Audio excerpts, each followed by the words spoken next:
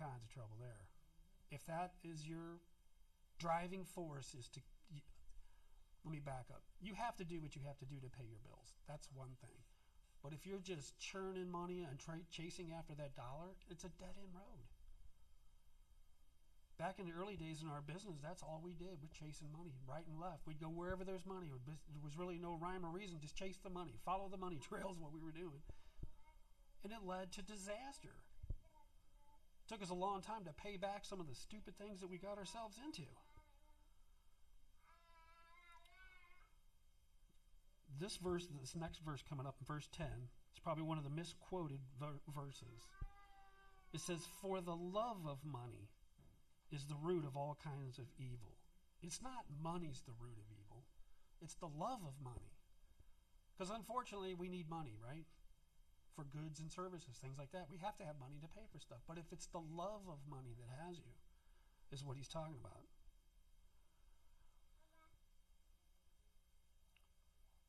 For the love of money is the root of all kinds of evil, and some people, craving money, have wandered from the true faith and pierced themselves with many sorrows. So if we're being content, one way to guard ourselves is to be content. Chances are we're not going to be chasing money, right? We're content with what we have. We go to work, we make what we make, and we're content with it. So guard yourself. Be content is one. So let's go back to Luke here.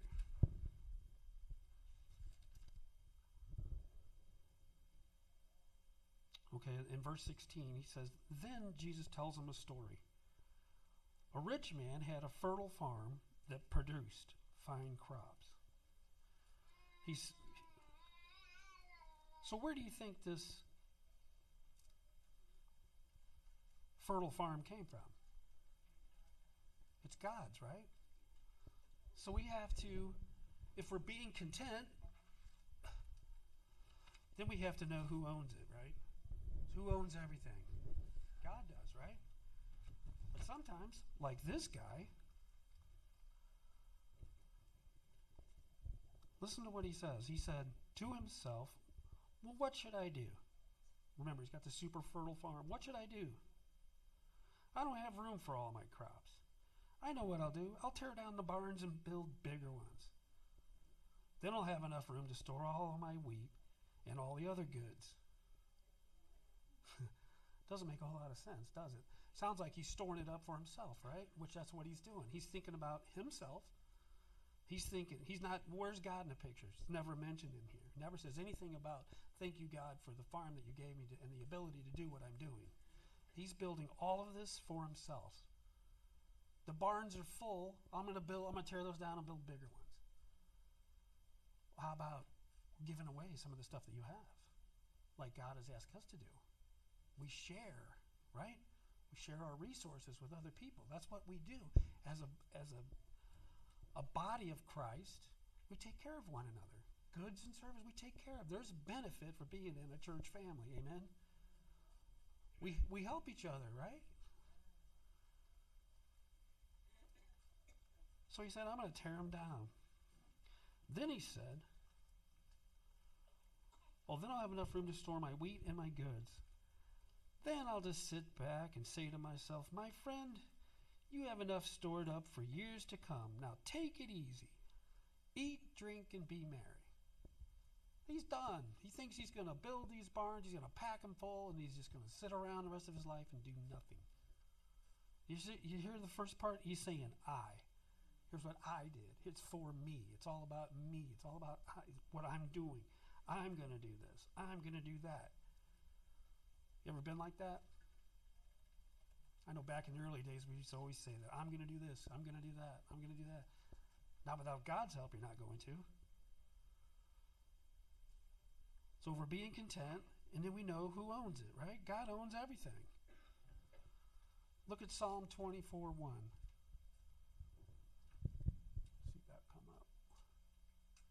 The earth is the Lord's and everything in it. The world and all its people belong to him. It's for him. He's given it to us to enjoy. to make something out of it, to give to others. We're not called to be selfish. And I think right now is some of the most selfish times I think our country's ever been in. With some of these new laws and things, it's all about you and just things are upside down, it seems like. And even this parable, when God's saying, don't get caught up in all that. Guard yourselves, because it's easy to get caught up in the greed, especially when you're blessed with something. Sometimes a blessing can become a burden if you start chasing the blessing. You forget where it came from. And it's not always going to be that if you're chasing after it, because God blessed you with it. Give glory to God. Amen? For he owns everything. That's where it came from. God has provided for us. We're just called to be good stewards with what he's blessed us with. And again, it's not always your money. However, his money can help, because we support all kinds of things here, and it does take money to do it. But he's also talking about your time and your talents. You've heard the old saying that you can tell a person's heart by looking at his checkbook. Where are all the checks written? Walmart? I had some friends. She was a Walmart classic. That was before Amazon. That was her Amazon at the time, was Walmart. Just goods and goods and goods and goods and goods. And she was writing checks all the time to Walmart. It's like, is Walmart your God? How much did you give to the church? None, because I'm too busy giving it to Walmart, right? That's kind of out of whack, right? Put God first and everything else after that. You guys still with me? All right, so we're trying to be content. And we know who owns everything we have, right? What we're blessed with.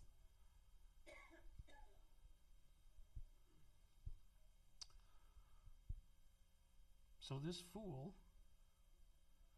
verse 19, he says, I'll sit back and I'll say to myself, my friend, you have enough stored away, so just eat, drink, and be merry. But look what God said to him. You fool, you will die this very night. Then who will get everything you've worked for?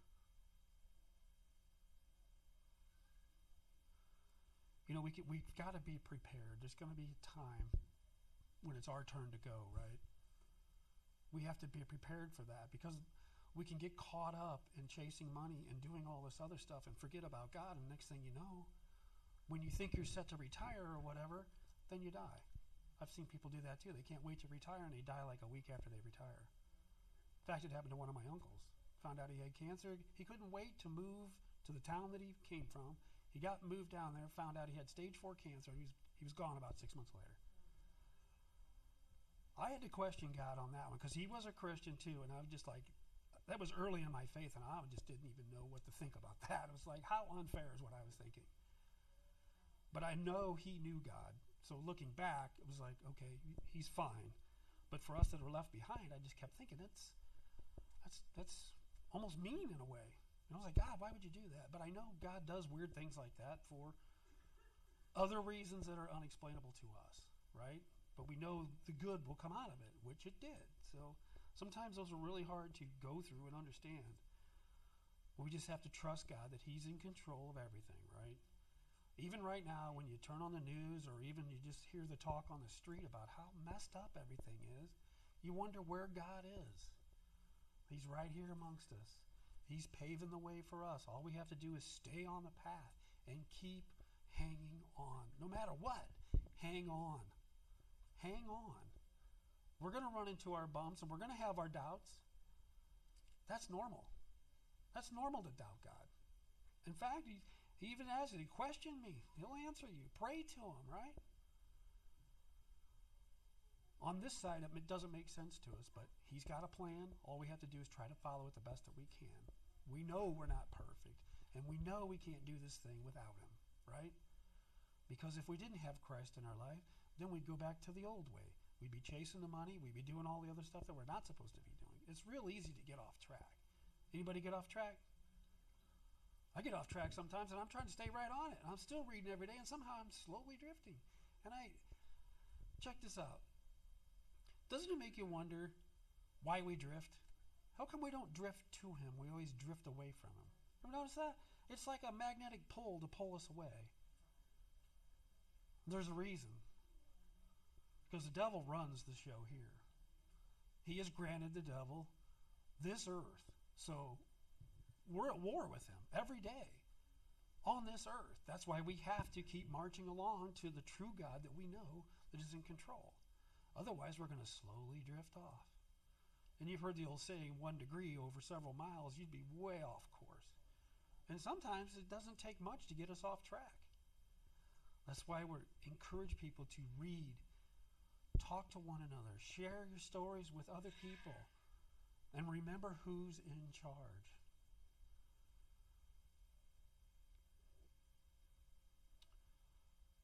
So this guy died before he could even see his big barns built up. He says, yes, a person is a fool to store up earthly wealth, but not have a rich relationship with God. Going all the way back to the beginning, he's saying your relationship with God, which we have to work on all the time, right? How many people prayed today? All right. You have to pray. You have to think. He's telling us, guys, get your priorities together. That's the third thing that we can do, is get our priorities together. We're going to be content with what we have. We know who owns it. And we're going to get our priorities together. We're not going to live for ourselves. Amen? I'm going to see if I can recall this story. There was a miser one time, a real rich miser. And he got a call from like the Salvation Army or something, and they're saying, Bill, we noticed you haven't given and forever, and we know you're loaded. Can you help us out? He's like, no. He goes, well, don't you know I have a wife that's sick? She can't do anything. It's like, well, our records don't show that. We didn't know that. Well, did you know I have a brother that's handicapped and he can't do anything either? I'm sorry, didn't know that either. He goes, you know I have a kid that's in the hospital trying to stay alive. Did you guys know that? And he's like, and the guy from Salvation Army said, no, we didn't know that. I'm sorry, sir. And he goes, well, I don't give anything to them either, so what do you think I'm going to give to you? Come on, man, that is bad, isn't it?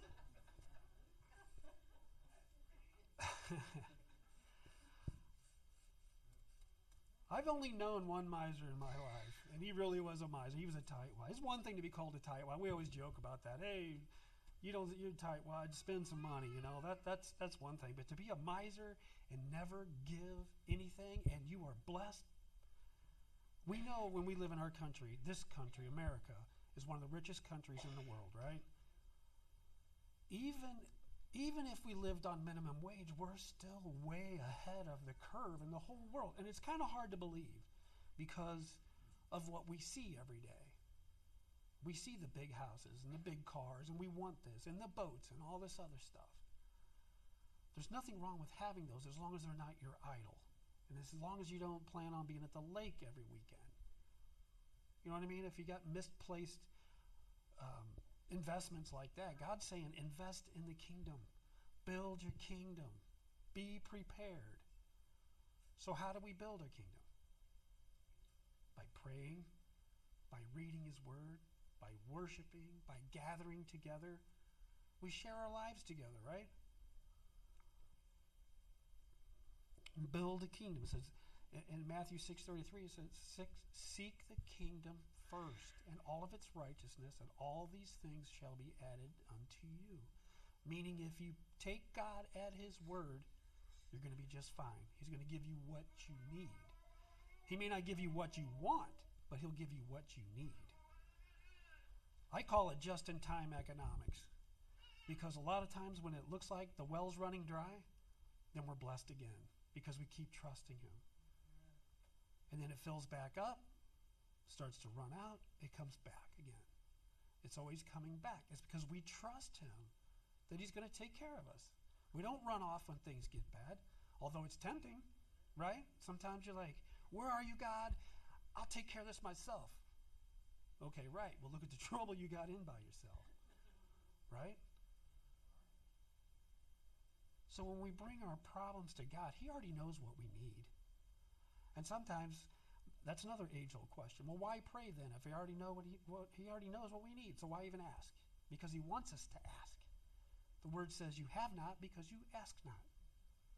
So if you ask, you shall receive, right?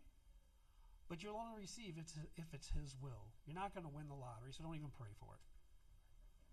Okay? You've already won the lottery. If you're a Christian, you've won the lottery. Hooray! I'm telling you guys, this is a backloaded contract. We just have to do our time. Nothing compares, like the scripture says here. Yes, a person is a fool, store up earthly wealth, but not have a rich relationship with God. A relationship with God is well above all of our possessions. All of them. And he only gives you what you need, not necessarily what you want. Not saying you won't get blessed from time to time, because you will. If you're doing the right thing and you're seeking God and things like that, he will bless you. Let's go to 1 Timothy 6:17 and 19. It's just down there.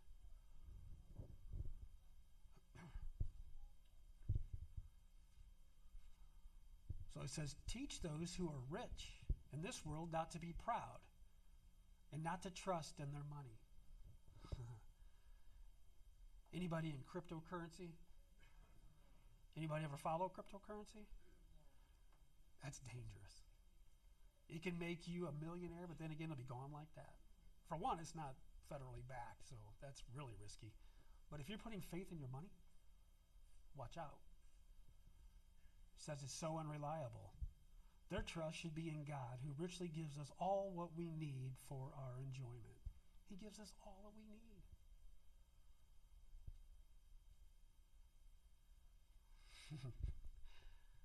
God's amazing.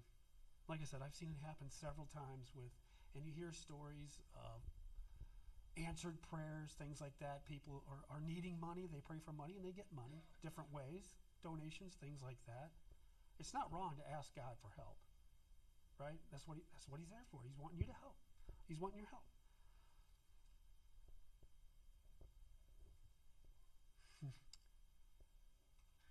You know, he goes on to, as this chapter goes on, I won't get into it, but he's talking about teaching people about money and their possessions.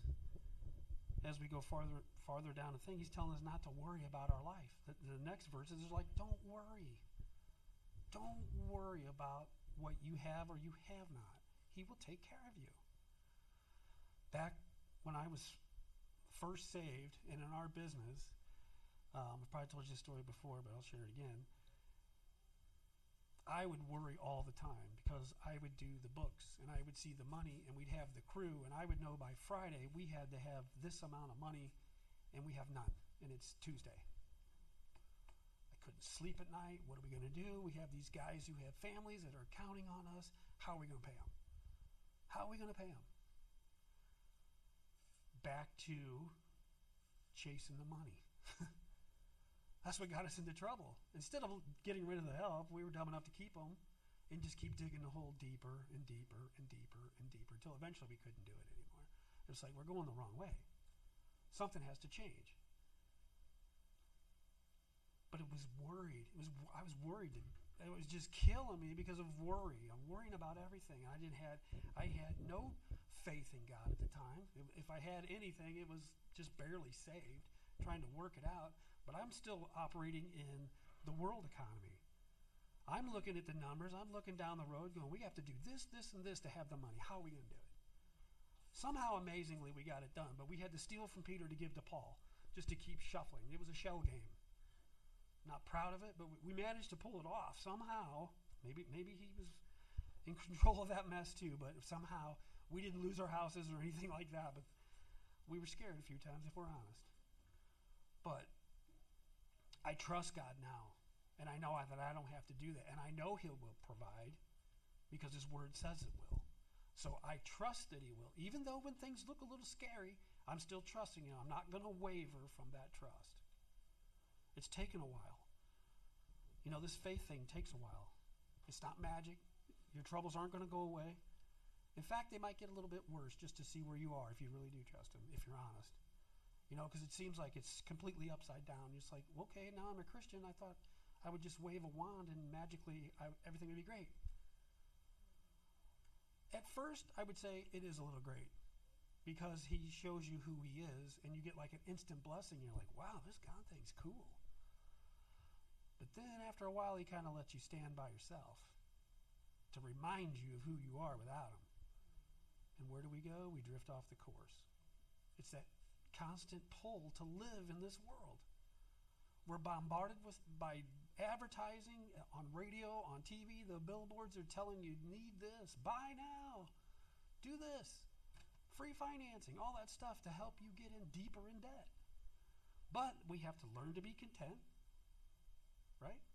Just being content will shave off a lot of trouble. A lot of trouble. You can start there.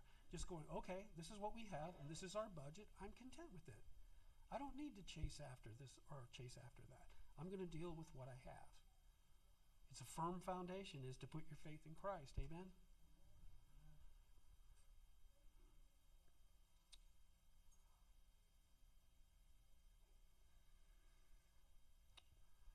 So beware and guard yourself of greed. It's real easy to get greedy. And I know sometimes even on some of these jobs that we do, they pay very well. So you're like, okay, if they pay that, maybe they'll pay a little more. We have to watch ourselves because you can price yourself right out of it too if you get greedy. But we're knowing that God's providing, so we're just going with it, and he just keeps providing. All the way back to because we trust him. So I want to encourage you, if your faith is a little bit shaky, read the word. Get back into it. Do what you have to do to get back on that foundation. Get back on track because that's where it's at. The good living is living for Christ. That's it. And that's about all I have for tonight. Kind of a short message, but it just, like I said, we've had the pleasure to see people who live the other way. And it's very sad in a way. We still try to minister to them. But like I said, sometimes they're so rich they don't even want to hear it, which is kind of sad. So they're still our customers, and we still pray for them. We pray for everybody. Yes, sir. Okay. So I just wanted to encourage you. If you're running in troubled times, don't give up. Just don't give up. We're all facing something, and we're all carrying something, whether it's health issues or budgets are out of control or whatever it is. We know God is in control of it all. Amen. So that's all I have for this evening. I'm going to pray, and then we can hang out if we like, right? It's good to see some people we haven't seen in a while. A lot of people sick, things like that, but I just want to thank Jesus for tonight, God. We just thank you for tonight, Lord. We thank you for the inheritance that we have coming, God. It's going to be awesome. I just pray for all the people who aren't here tonight, Lord. I pray for all the people that may be sick or dealing with things like that. And Lord, you have blessed us so much that it's just great to be part of it, God, because we're trying to be the best stewards of what you've given us to be, Lord God. So we just thank you again, Jesus. Thank you for teaching us to be generous and to trust you, God, with what you've provided for us. So we just thank you again, Jesus, in your mighty name. Amen. And that's all.